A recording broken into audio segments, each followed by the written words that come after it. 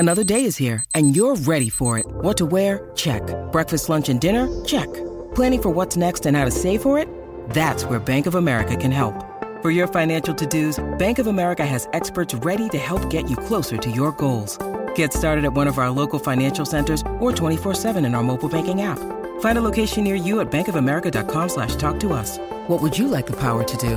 Mobile banking requires downloading the app and is only available for select devices. Message and data rates may apply. Bank of America N.A., member FDIC. Hey, I got a few Verlander thoughts here. Verlander is going to the Mets, and he's got a lot of money for it, and more power to him.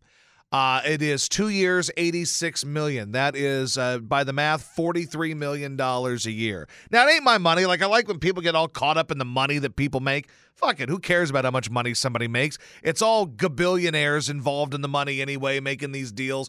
So it doesn't really impact me, nor do I care that much about how much somebody makes. Teams always kind of find a way around bad deals anyway, in particular in football, not as much in baseball, but you can get around bad contracts and all that. So how much money somebody makes isn't really of that much concern to me. But here's the thing to remember about Verlander, if we want to keep this in perspective. First off, I felt like there were a lot of people that kind of turned on Verlander over the last couple of years in Houston, not necessarily people in the organization.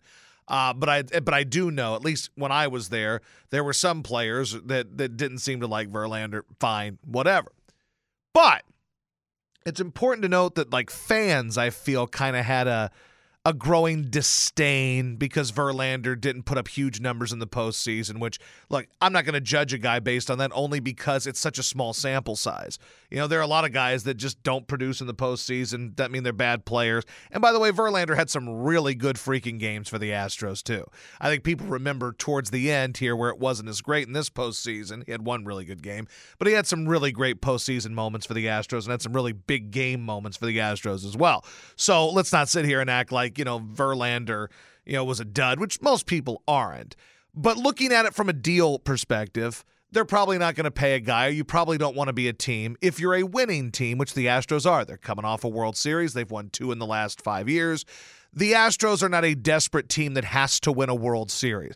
They do not have a media that holds them accountable for much. Their fan base, I love you guys, but you're a bunch of sycophants who don't hold them accountable for anything. You pick people you dislike and shit on them, like Dusty, or in this case, also James Click. You hate him. So you find the guys on the team that everyone hates and you hate them, but there's no media accountability with the Astros. They blow the Astros, and the Astros have actually kind of earned that, being that they've been damn good for the last half decade and they've won 2 World Series. You earn a little bit of cachet and people don't question you as much.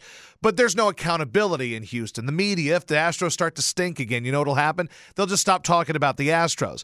If the Mets stink, they talk about them forever. If the Yankees stink in New York, they talk about them forever. At Philly, Boston, New York, same shit. Chicago to an extent. It all happens there. Houston's not a place like that. So that's one. 2, because they've won 2 World Series, you don't have to pay pitchers $43 million a year because you've proven you are a solid winning franchise. You've proven that you can step up and go, hey, we lose Correa? Great, Peña's here. We can lose, Yuli can fall off a cliff. We can go sign Abreu, but we can make up for what we lost.